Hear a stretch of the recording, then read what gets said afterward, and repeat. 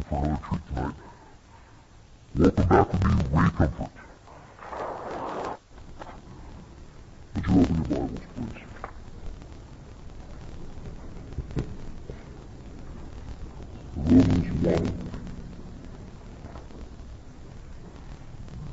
Romans 1, verse 18. For the wrath of God is revealed from heaven against all ungodliness and unrighteousness of men, who hold the truth in unrighteousness, because that which may be known of God is manifest in them, for God has shown it unto them. For the invisible things of him from the creation of the world are clearly seen, being understood by the things that are made, even as eternal power and Godhead, so thou without excuse. Tonight, with the help of God, I'd like to share what I call an equipping word on the subject of atheism. Now, atheism, according to the dictionary, is the belief that there is no God. According to TV Guide a number of years ago, 96% of Americans believe in God's existence, which leaves 4% that don't. Which means, according to that statistic, there are something like 10 million who profess to be atheists in the United States. Although the Freedom from Religion Incorporated, an atheistic society, say there's not 10 million, they believe there's 20 million. But what's a 10 million exaggeration? And we've got no one to answer to. It's been said that Mussolini, the Italian dictator in his youth, stood on a high pinnacle and said, God, if you're there, strike me dead. And when God didn't bow to the dictates of Mussolini then concluded there was no God. God did, however, answer his prayer sometime later. And if you know anything about the death of Mussolini, you'll know that God is able to do exceeding abundantly far above all we ask or think. So we see here in this opening scripture, that the wrath of God is revealed from heaven against all ungodliness and unrighteousness of men, who hold or suppress the truth in unrighteousness, because that which may be known of God is manifest in them. God has given light to every man. He's given a conscience, as we looked at yesterday. Conscience means with knowledge. Con is with, science is knowledge. And secondly, for the invisible things of him from the creation of the world are clearly seen, being understood by the things that are made, even as eternal Godhead, so that power of Godhead said it without excuse. So tonight, by way of introduction, I'd like to share with you a very intellectually stimulating theory that I have. It's my theory of where the Coca-Cola may have come from. Billions of years ago, there was this massive explosion in space. Nobody knows what caused this Big Bang, it just happened. And after this Big Bang, there was a rock spinning through space. On top of this rock was trapped some sweet brown bubbly liquid. And over millions of years, aluminum crept up the side of some of this liquid, trapped it, formed itself into a lid, and then its head, and then millions of years later, red paint and white paint fell from the sky and formed itself into the words Coca-Cola Classic. 12 fluid ounces. Do not litter. So, all you're doing, you're insulting my intellect, and so I am. You know if a Coca-Cola can was made, there must be a maker. If it's designed, there must be a designer. To believe anything else that this happened by sheer chance is to move into an intellectual free zone. It's to have an echo when you think. It is to have brain liposuction. Behold the atheist's nightmare. Now if you study well-made banana, which it says, you'll find on the far side there are 3 ridges. On the close side, 2 ridges. If you study the hand and get it ready to grip a banana, you'll find on the far side are 3 grooves. On the close side, 2 grooves. The banana and the hand are perfectly made, one for the other.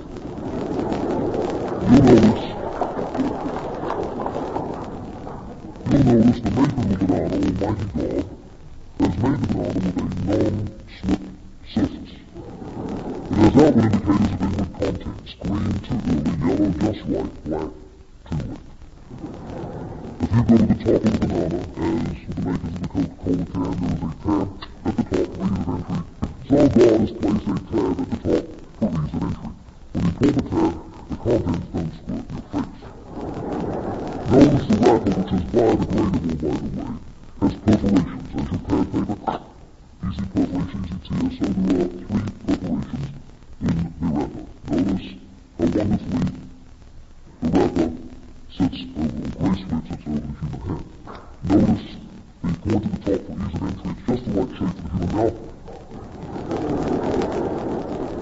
is chewy, palatable, easy to digest, and God has even curved it toward the face to make the whole process so much easier. That's if you get it the right way around. Now notice when you give a banana to a chimpanzee, a monkey, it doesn't open it using the tab, it turns it reverse and opens this end always, totally disproving Darwin's fairy tale of evolution. Notice the apple. Now there are 10,000 different varieties of apples, all made by God, not by these clowns. They're all the same shape. On close side there is a large groove made for the human thumb. Far side, small groove made for the forefinger. Close side, the large groove has a stalk which is flexible so it doesn't have the thumbnail. Far side, small groove has a pad so when the apple turns it doesn't wear out the finger. Now with the apple, you may eat the wrapper. When you get on the inside, there's this chewy palatable substance which cleans the teeth. One of these is very powerful, keeps the doctor away. And when you get to the core of the substance, so you won't get depressed, what is God placed in the middle? Seeds. You put them in the dirt, what do you get? More apples. You have infinitely more chance of convincing me no one designed the Coca-Cola can as you have convincing me this is God. The whole of creation testifies to the genius of God's creative hand. Someone once well said, how is it that a brown cow can eat green grass, produce white milk, stirs up to yellow butter, and a man eats it and grows red hair? I mean, it's incredible. Think about the cow. What does the cow do? Why it makes milk out of what? Grass. What is grass? Dirt. That's all grass is. Where does the grass gain its substance from? Soil nutrients. That's all grass is. Rearranged dirt. What is milk? Chewed grass. That's all it is. That's all milk is. Chewed grass. You want to make $1 billion overnight? Invent a machine that does what the cow does. Turns the grass cuttings into milk. Call it a lawn mower. Mow your lawns on a Sunday morning, and out the other end, you get milk. We would have a clue how to turn grass cuttings into milk. Think of the chicken. What does a chicken do? Chickens are stupid machines. You don't have chicken. They are stupid. I mean, you do have to feed them. There's no brain. There's just a little pea in the middle. Think what the chicken does. You throw any sort of cuttings off the edge of the table, bits of scraps of greenery, bits of fat, you throw a bit of wheat, gobbles it down. What do you get next morning? A uniquely sealed package. Inside, there's this yellow yolk, there's a white, and fry it, scramble it, poach it. All it's made of is cuttings, greenery, worms, wheat. Chickens love worms. Did you know that? Eggs are rearranged worms. That's all they are. Rearranged, chewed, bloodied worms. That's all they are. It's the wheat scraps of fat off your plate. Now, can man do what the chicken does? I mean, you ask yourself, is the chicken more intelligent than modern man? Perhaps not. Well, if modern man can't do what the chicken can do, how dare we say it all happened by sheer chance? I guess one of the greatest proofs of the existence of God is in the mirror. Did you realize you sneeze 120 miles an hour? Every time you sneeze, you're pre-programmed to shut your eyes. You cannot sneeze with your eyes open. Don't try and prove me wrong. You could send out 2 bullets that could injure someone.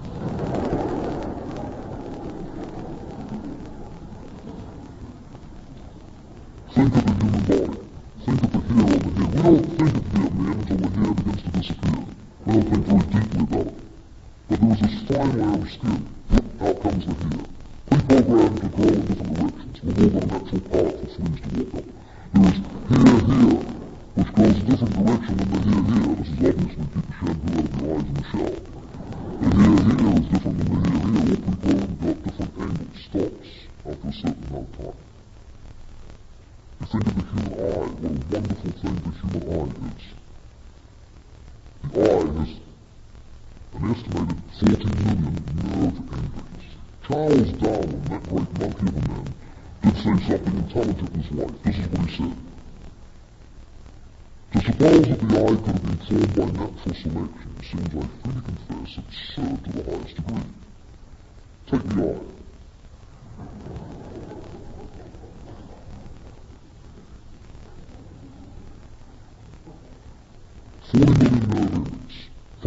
houses move an estimated 100,000 times a day. The retina contains 137 million light-sensitive cells. That's why Darwin said that suppose the eye could be formed by natural selection seems like free confess absurd to the highest degree. Keep an eye on this one.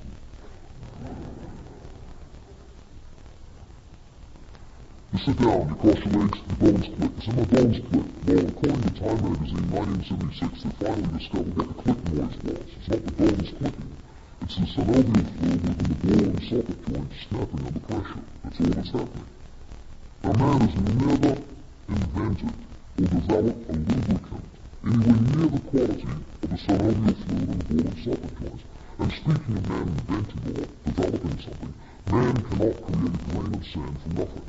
You'd be the most intelligent scientist on the face of the world, put in a laboratory and say, make me something from nothing, just create from nothing. You'll say, well, don't go away, we don't know how to do that.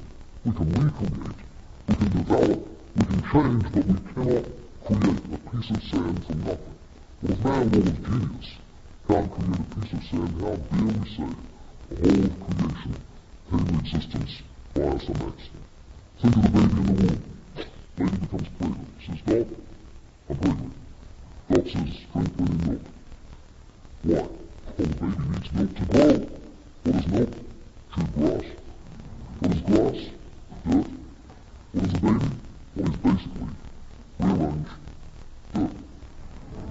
Because without the milk, he won't grow. The whole food traces itself back to the soil. And you and I have just grown babies. We grew because we ate food which comes from the soil. We drank milk which comes from the dirt. We just basically glorified rearranged dirt, which is what the Bible actually says. God created man from the dust of the earth, and biologists agree and say the same 14 elements in the soil, the same 14 elements that make up the human body. George Gallup, that famous statistician, said I could prove God statistically. Take the human body alone, the chances that all the functions of the individual would just happen is a statistical monstrosity. Some time ago I was studying clouds, and I thought to myself, well, clouds are full of water. And then I thought, when I take a bucket of water up from my car each year, that bucket is heavy. If clouds are full of water, are clouds heavy? So I called the weather department to find out whether or not clouds were heavy at the top man.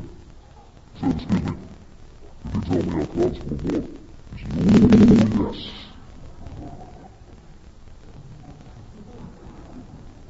So I said, well, what's keeping it up there? I mean, the average summer puffy rain cloud weighs something like 350,000 tons. I don't want to make you scared to go outside, but it's something you've got to face. I said, what's keeping it up there? He said, well, it's water vapor. And the water vapor kind of develops and the drips drop, it develops and the drops drip. So I said, so there are walls then? He says, oh yes. Very helpful guy. So I said, if there's walls, there must be a wall difference. He says, I've got to go now. See, if man admits God exists, he's admitting he's ultimately responsible to him. The atheist can't find God for the same reason a thief can't find a policeman. So Isaac Newton said, there is a being who made all things and has all things in his power, and was therefore to be feared. Albert Einstein believed in the existence of God. Anyone know the last words of Albert Einstein? That's right, nobody knows. Because the genius made the mistake of muttering his last words in German, his native tongue, and his English was speaking. His nurse was English speaking, to have a clue what he said. I like studying last words, they're very interesting.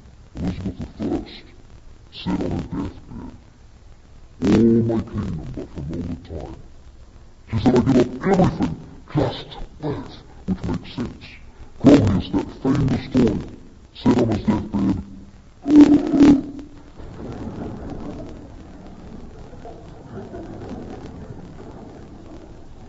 and then he finished the sentence, I've lived my life in the laborious doing of nothing, which adequately sums up the futility of the secular existence. Then there is a record of a history incident with General John Sidgwick. In the heat of battle in 1864, the Belgrade barricade turned to his troops and said, Stand up, you cowards. They couldn't have an elephant at this dist. Last words.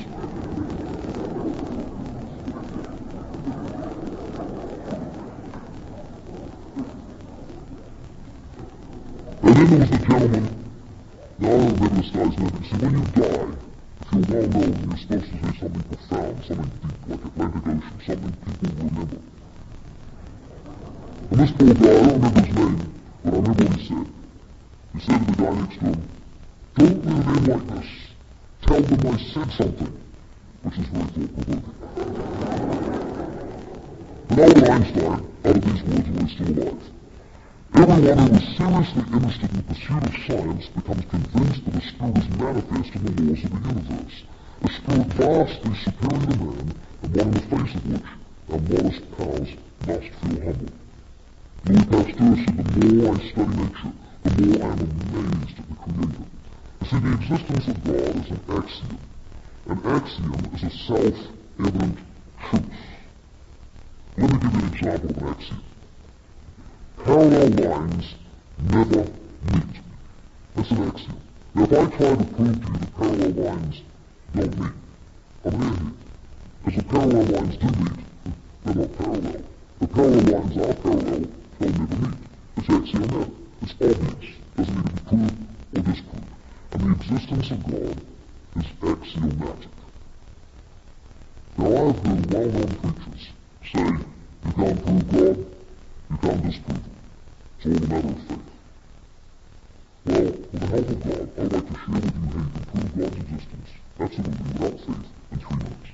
This is how to do it. When I look at your building, how do I know there's a builder?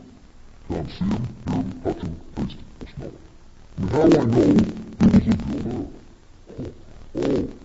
The building is proof there was a builder. I couldn't want better proof there was a builder than to have the building as evidence. I don't need faith to believe in a builder. All I need is eyes that can see and a brain that works. It goes like this. Building, builder. Now the same deep, rich, intellectual scientific principle can be used with paintings and painters. When I look at a painting, how can I know there was a painter? Can't see him, hear him, touch him, taste him, or smell him. Oh, I don't need faith to believe in a painter. All I need is eyes that can see and a brain that works. If there's a painter, there must. If there's a painting, there must be a painter. All I need is a brain that works and an eye can see. Same exactly with the existence of God. I don't need faith to believe in God's existence. All I need is eyes that can see and a brain that works. Scripture, what we came in on. For the invisible things of him from the creation of the world are clearly seen, being understood, there's the eye and the brain, by the things that are made, even as eternal power and Godhead, so they're without excuse. So how do I know there was a maker? Because things have been made, they'll need faith. Now, if I were to approach a builder to do something for me, then I need to have faith in him. And the Bible says, he that comes to God must first believe that he is, and is reward of those that diligently seek him. And if I come to God denying his very existence, something that's axiomatic, self-evident, I'm obviously in rebellion and cannot please him. When I meet a so-called atheist, I just say, could you name something you own that wasn't made? Your belt, your shoes, your socks, your car, your stereo, anything. Just name something. You can't name a thing. I say, is that building? How do I know there's a builder? Is it a building? It's obvious. So look at that tree, far more intricate than that building. The whole of creation testifies there was a creator. Things that are made testify there was a maker.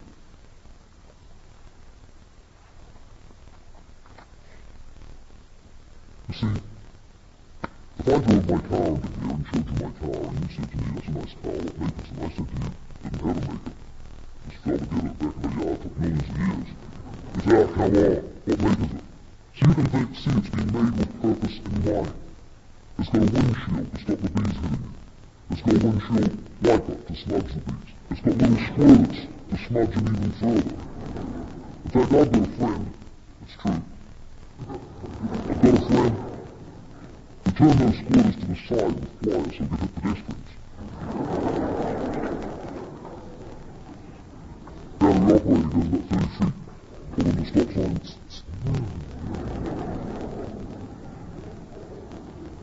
The whole thing's been designed with purpose in mind. Look at the human body. You've got windshields. You've got windshield wipers. They'll go and get on your nerves and go on 500th of a second. You've cleaned your windshield 60 times since I began speaking.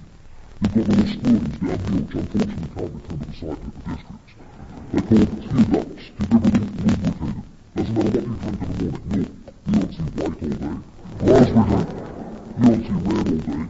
They've got a very intricate filtration plant that sends the liquid uphill and cleanses it. They're fearfully and wonderfully made.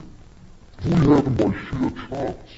Look at the design of the human body. Take this ear. Oh no, don't take it. Just look at this ear. It's been designed to capture sound. It's facing this way. It's got little grooves to capture the sound, to send it down into the brain. Think of the notes. Look, the notes. See its design, facing downwards. If we had by chance, why don't you see people with noses facing upwards? What a nightmare, a rainstorm.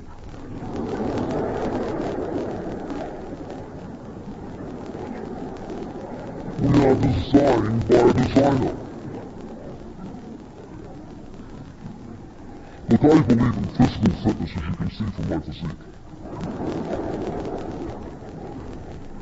For many years I ran to and from work. Always, I've run to work. I believe in physical fitness. Actually, my office was 10 feet from my back door, but I would run at work. Between my office and my back door there was a huge avocado tree, and it would always drop leaves on the ground. One day I was running to work, stopped for a rest under the avocado tree, and I looked down, and I saw 7 leaves had fallen on the ground, so I put them in a straight line. 7 leaves in a straight line. Went into my office, sat down, waited for my wife to come in and say what I thought she'd say. It was very predictable. She walked in and said, "What'd you put those leaves like that for?" So there was no way her reasoning, rational mind could believe that by chance 7 leaves fell off the tree and fell into a straight line. She knew that an intelligent mind. The problem there. And when you look at the design of creation, the order of creation from the atom to the universe, there is design.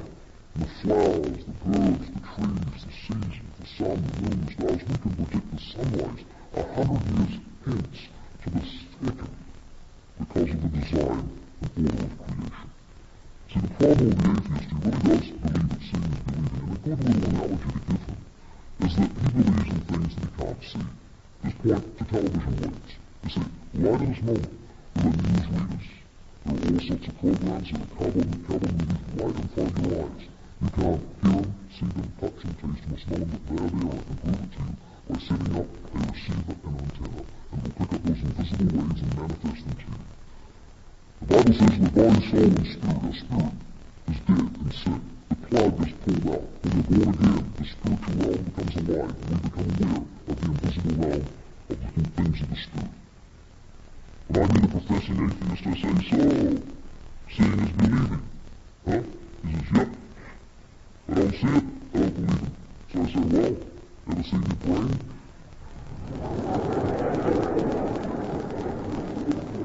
He says, "No." So from what you're saying, there's no proof that it does indeed exist. One guy actually said when I was over there preaching, had a big crowd there, he said, "Actually, I have seen my brain. I had a brain scan a couple of years ago." I said, "Why did you have that?" He went, "Sure, wait." Cool. The Bible says the fool who said his heart is no God. And that's why we have proclaimed National Atheist Day, April the 1st.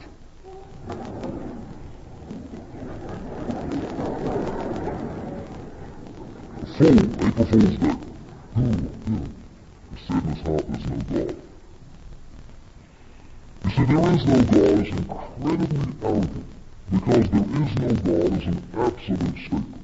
And for an absolute statement to be true, you need absolute knowledge. Let me give an example of an absolute statement.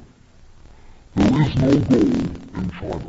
Now if I say that to you, that statement is not true unless I can prove there is no gold in China. I must know there is no gold in China for that statement to be true.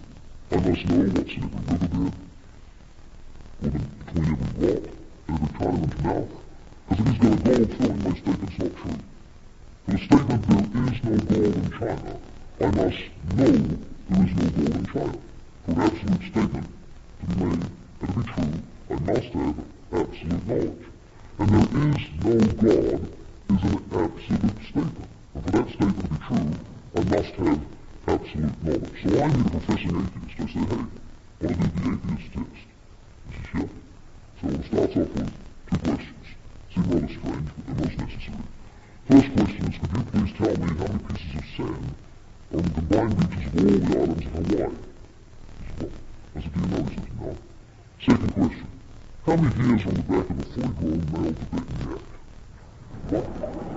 I said, do you know? He said, no. So it's most necessary because there are some people who think they know everything, especially university students. And it's good to show them there are some things they don't know. God used a similar principle when he was speaking to Job.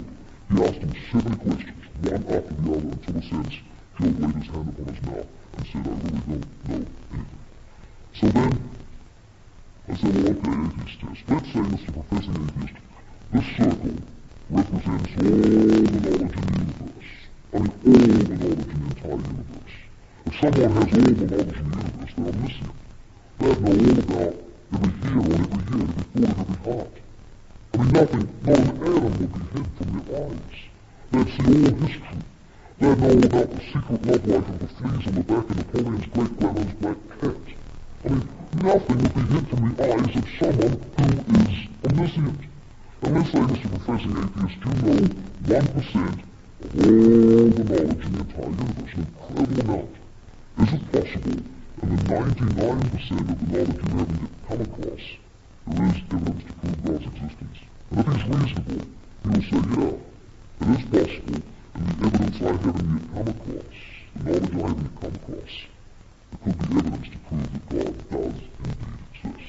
So he is forced to say, with the limited knowledge I have at present, I have come to the conclusion there's no God, but I really don't know. So he's not an atheist. He's an agnostic. And the Latin equivalent for the word agnostic is ignorance, which adequately sums up the intellectual capacity of a man who looks at a building and doesn't know if there was a builder. Turn your Bibles, if you would, to Proverbs 28:26. And I trust that everyone has a pen or pencil and paper.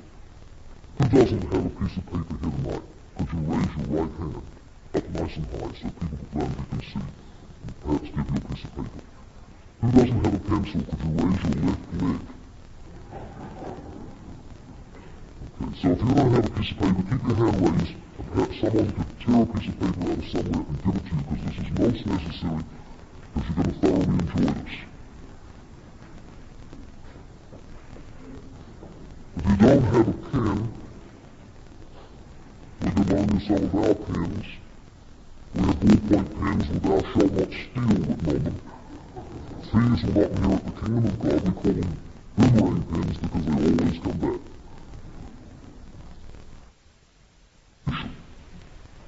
Now this is not going to be easy, but we have the help of God. Man, when I ask you this question, I'm going to ask you 7 questions. When I ask you this question, I'm not going to repeat it. Men, when I ask you this question, I'm not going to repeat it. Men need to be told things twice. Men need to be told things twice. So it's not going to happen tonight, so men, you'll have to build up the ones in your mind and listen intently. Ladies, when I ask the question, you're not to laugh or talk. It's not going to be easy. And scientifically found out that women talk twice as much as men. The reason for this is men have to be told things twice.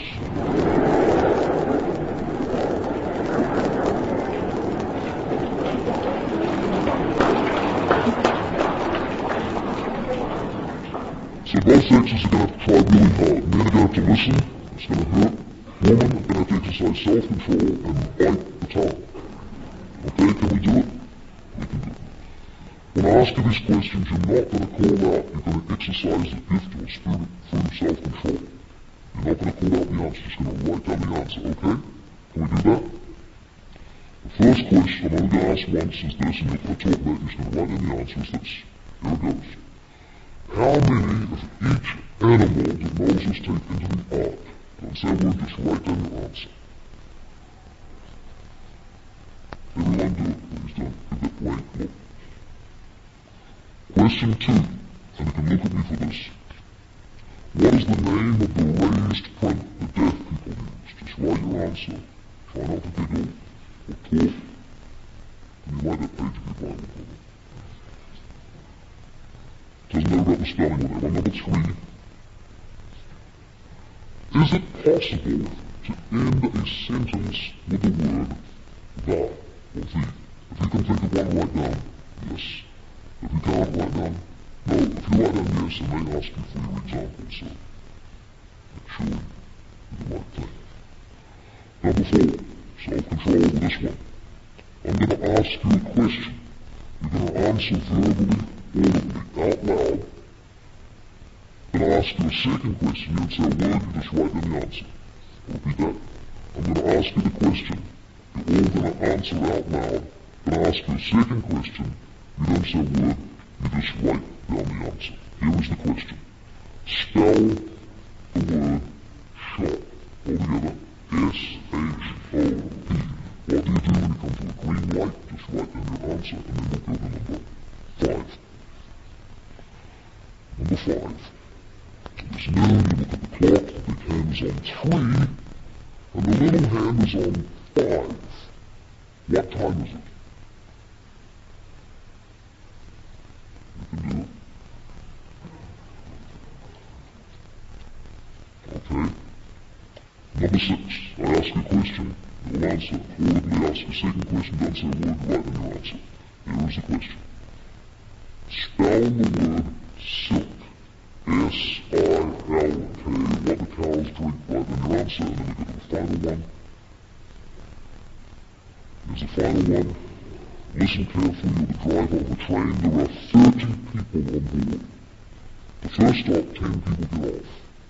The second stop, 5 people get on. Now the question, what is the name of the train driver?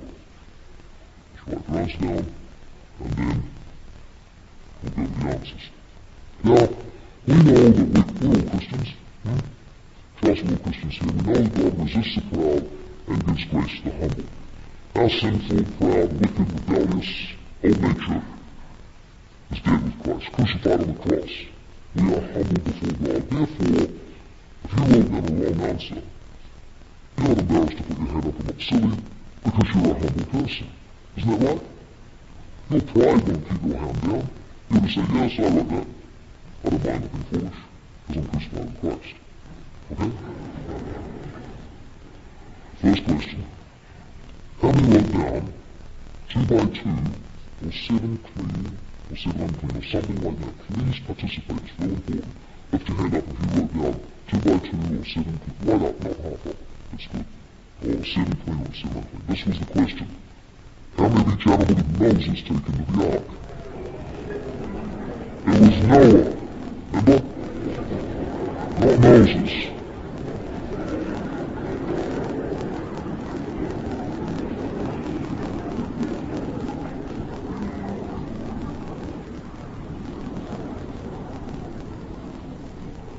Okay, who got this one? Who wrote down Braille? Who got that one? Lift your hands up if you wrote down Braille. That's good. Here's the question. What's the name of the raised print that deaf people use?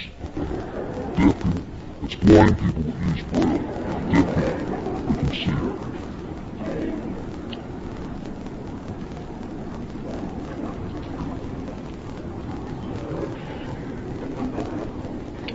Number 3.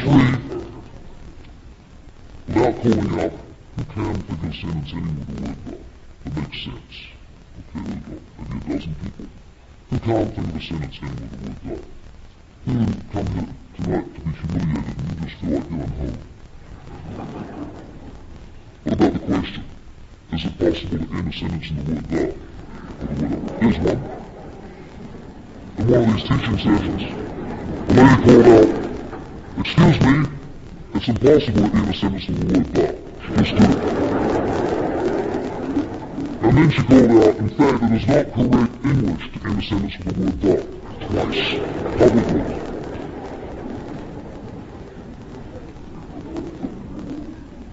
Now number 4. We wrote down stop. Hands up. Yes.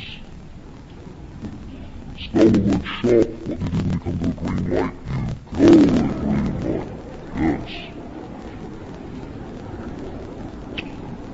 Number 5, who wrote down 5:15? Who got that? If you wrote down 5:15, lift your hands up. Right up nice and high, that's really good. Here's the question. It is noon. You look at the clock.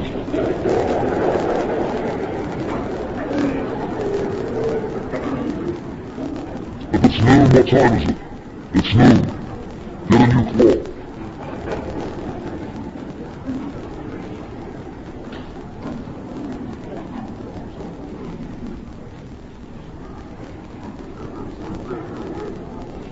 Number 6, who wrote down milk? Yes, spell the word silk, while the cows drink water. The cow makes the udder.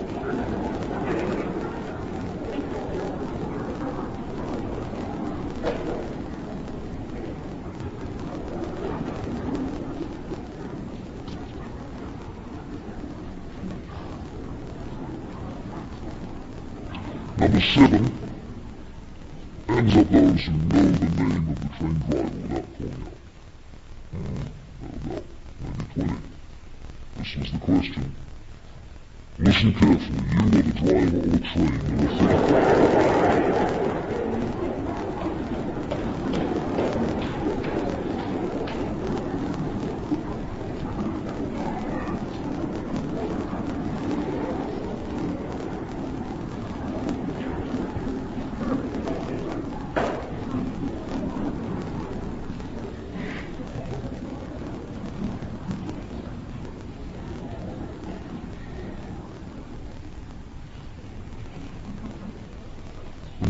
That one began with listen carefully.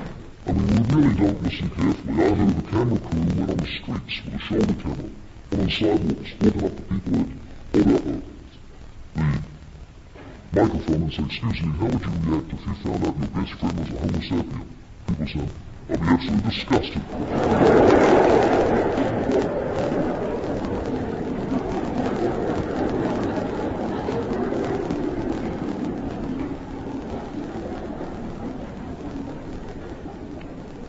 Okay, trust you can see on the screen here. Test your IQ. Read this sentence. Sir, we'll just read the sentence. Finished files are the results of years of scientific study combined with the experience of years. Now count now the F's in the box. Count them only once, don't go back and count them again if you think you're right. Look at that. So, it's one of their tricks, so don't look at that. So I want you to go through just once, not twice, and count the F's in the box. Just quietly to yourself.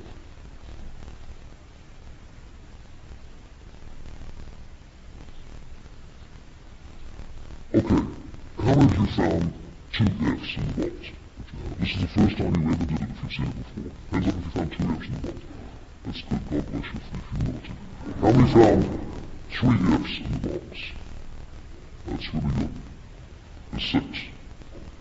How many found 4? How many found 5? And how many of you humble people found 6? Oh, you're humble. There's 6 F's in the box. Let me point it out to you. You got that one. You got that one. You missed that one. Missed that one. And missed that one. Isn't that weird? For some reason, we missed the odds. Now there is a scientific reason we do this. It's because we're basically stupid.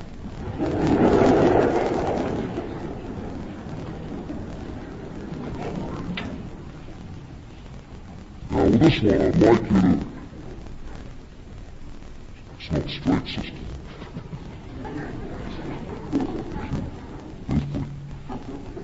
Read out loud the wording in the 3 triangles. So just quietly to yourself, kind of whispering. Read the wording in the triangles. Starting there.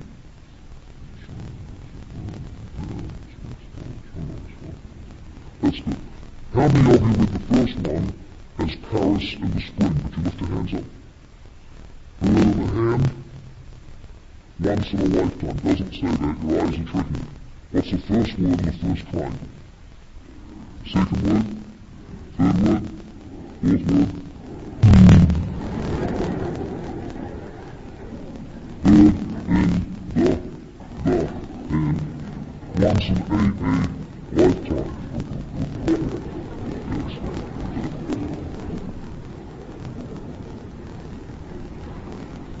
scientific reason.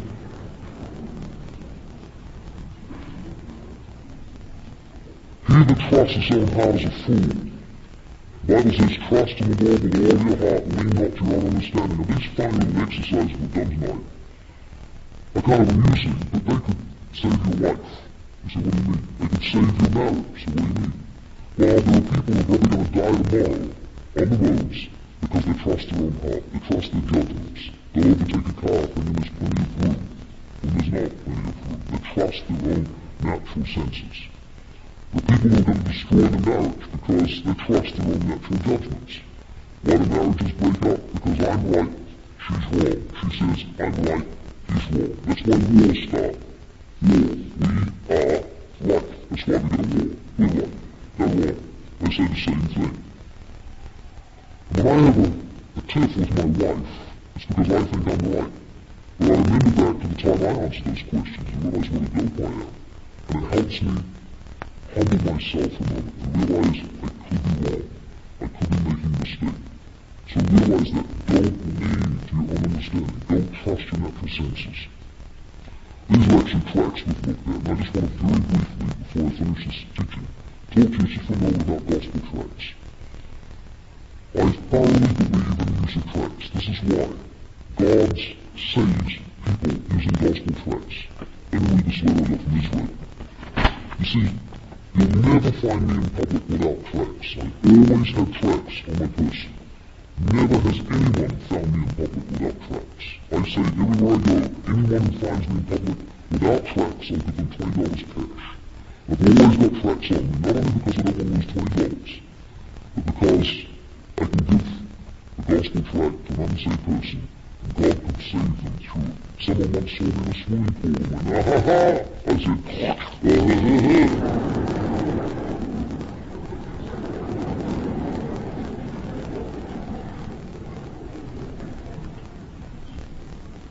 One of the tracts is called Mad as Hell. It's a little gospel tract. We've got 29 different tracts. A 7-year-old Israeli boy, Roy, who translates my shepherd from Tel Aviv, picked up half a Mad as Hell tract, which was torn across the tract, separating the top from the bottom. He was very interested in what he read, so he searched the streets for a full tract, which he eventually found in the trash. He read it with interest and was desperately trying to make contact with an evangelist friend of ours whose phone number was on the tract. He must have called about 8 times before he finally got through. They met up in Tel Aviv. Roy was truly convicted and born again. He gobbles up the word and has a passion to reach out to others. Please keep him in your prayers. See, God uses tracts. Socially, He uses tracts to save people, just little gospel tracts. So make tracts a way of life. Always carry them on your person. If you can't get up and preach off a soapbox, give someone a tract. If you can't give someone a tract, leave the tract lying around. Just pray that someone will pick it up. People always pick up our wallet tracts. They love the tracts because they're different. They're unique. So make tracts a habit of life. If you go to the supermarket to buy some groceries, don't go to the supermarket to buy groceries. Go to the supermarket to leave a tract there while you're there to get groceries. When you go to the mall, don't go to the mall to get clothes. Go to the mall to leave some tracts around while you're there to get your clothes. Keep your priorities straight, because all around us are people that don't know the Lord, and just a little gospel tract left lying around for someone to pick up and see them pass from death into life if God so sees fit. The natural man trusts his natural senses. Benjamin Franklin said, the older I grow, the more apt I am to doubt my own judgment and to pay more respect to the judgment of others. So in closing, what we've looked at is how you can't trust your natural senses. You can't trust your ear gate. You can't trust your eye gate. They'll let you down. The natural man trusts his natural senses. He really believes that seeing is believing. But your eyes will tell you there's water on a freeway on a hot day. You can see it shimmering. You can see the reflection of trees in the water. You can see the reflection of cars passing it. Your eyes are lying to you. Your eyes will tell you the sky is blue, but it's not. There is no color to the sky. Ask any astronaut if he had to scrape blue off the space shuttle when he came down. There's no color up there. See, colors do different things to us. Red makes us angry. If this is red carpet, red walls, I was wearing red, you'd soon see red. It would upset you. Green gives us a sense of peace, and blue gives us a sense of well-being. And God has made the sky look blue to to make us feel good because of his love. Our eyes will tell us the sun rises. And the sun is, no one's ever seen the sun rise. The sun doesn't rise, the earth turns, the sun remains still. So let me just show you how you can't trust your natural senses by sharing a few optical illusions with you. Let me show you this one. I want you to cooperate with me and just tell me which way is this arrow pointing, if you would. Is it going down? Look as though it's going down? No, someone say yeah. Okay. Which way is the arrow pointing now? Look as though it's going up. Okay, process of deduction. Tell me which way would the arrow go now? Or check this one out. It's straight up with an illusion. The eyes fool us. Oh, this is why you didn't graduate. No, you did this in school. You take a pencil. And you go like this. And it really works like it's like really out down right now. Brother, but it's not. It's just an optical illusion. Or this here, which we looked at yesterday, the optical illusion of line up here, the illusion tracks. See that? Pink one looks bigger. The blue one looks bigger. Not the color. It's just the shape. Or your eyes will tell you there are three pieces of rope here. There's a short one, medium one, and a long one. Now if you trust your eyes will tell you the shorter one is shorter than the medium one's longer than the short one, and the long one is longer than the short one and the medium one. If I split them, the three pieces look as though they're the same length. Look, 1, 2, 3. And if your eyes told you there was a short one, medium one, and a long one, there's nothing new. Or, this is a great way to make money. You wish to sit at the front. You tell me how much is that red or white? How much is that? $2, okay? Real money, too small. Stinks, doesn't it? Okay, watch, this is a great way to find some cool thing in this. Isn't that cool? You shut your mouth as a draft. But what you do is you turn 2s into 5s. You want to see it again? But slow, get the 2s back. 2 1s. Real money. All those put them together means you can pay for solid love and finance. Just turn your 1s to 5s. You're saying, can I do that with your money? Well, mail it to me, I said I can do it. Or, check this out, now this is not magic. Okay, this is not magic, so don't go like that in your mind. This is straight sleight of hand. You can see the red scarf. It's in my hand. Take it from the right hand, put it into the left. Which hand is it in? The right or the left? Under the ring, under the watch, or up the sleeve. Still in the hand. Straight sleight of hand. Very easy to do. Any fool can do it, as you've seen. Or, finally, my brother, if someone's an atheist and they read the Bible, it'll be an empty book. If they're a churchgoer, it'll be dry history book. But if they're a Christian, I'm alive and full of any color. It was nothing really. This is right.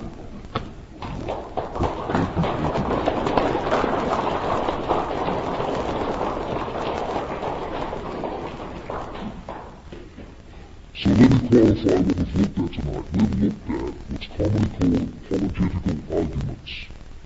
That is, argumentative defenses for Christianity, proving God's existence and the atheist doesn't exist. But if you witness in the realm of apologetical argument, you're like a man, as if you continue to stand the realm, which a lot of Christians do, you're like a man who goes fishing with bait, but no hook. All you'll end up with is fat, happy fish that get away.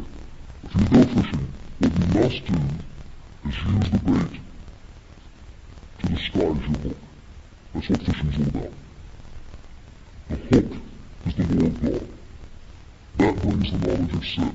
So all these arguments we've looked at, all they do, these little funny little things, all I use them for in open air preaching, or personal witnessing, is to get people right, just bait the intellect. What I'm seeking to do with the help of God is address their will and their conscience. You say, well, let's say someone doesn't believe in God's existence, or they say, oh, I don't believe in Judgment Day, I don't believe the Bible.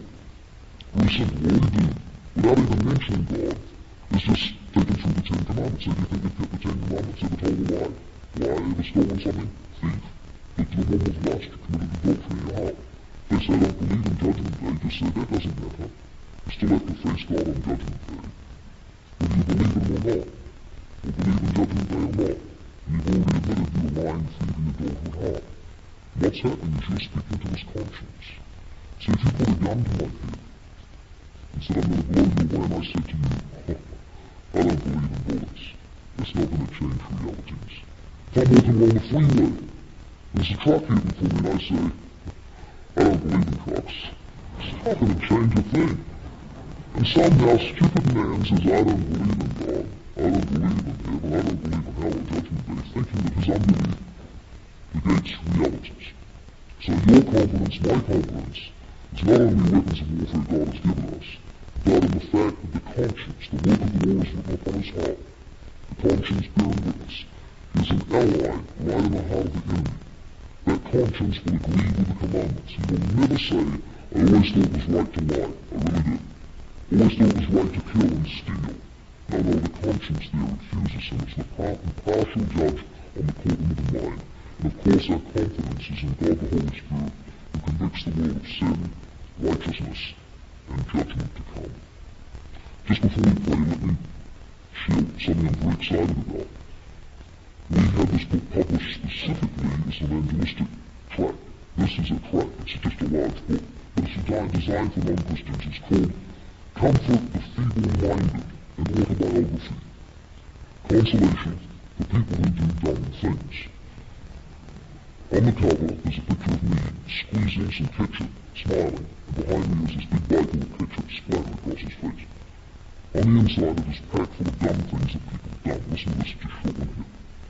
In San Diego in the late 1980s, a man named Tony visited an old people's home and began speaking with an elderly lady. As he talked, he helped himself to some peanuts from a jar beside the old woman's chair. After some time, he asked the woman if she'd like a peanut. She replied, I can't eat the things, dear. I just sucked the chocolate off and dropped them in a jar beside my chair.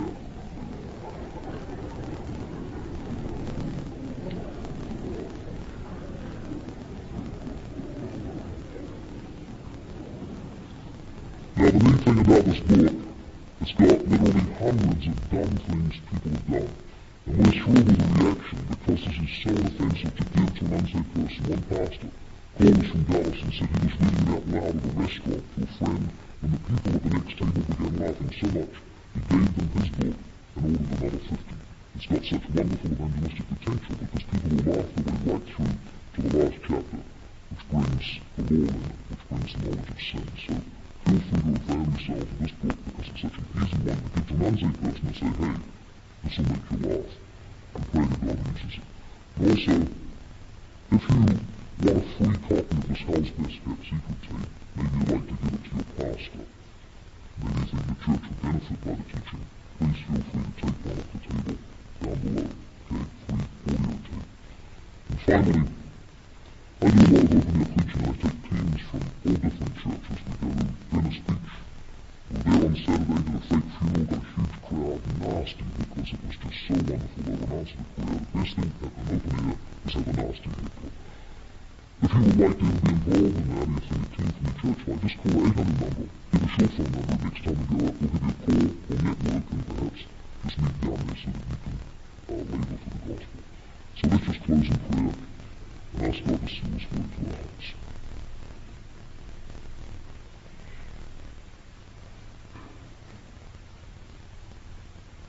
Father, once again, we thank you that you didn't leave us in the shadow of death, but to them that sat in the shadow of death, a light has sprung up.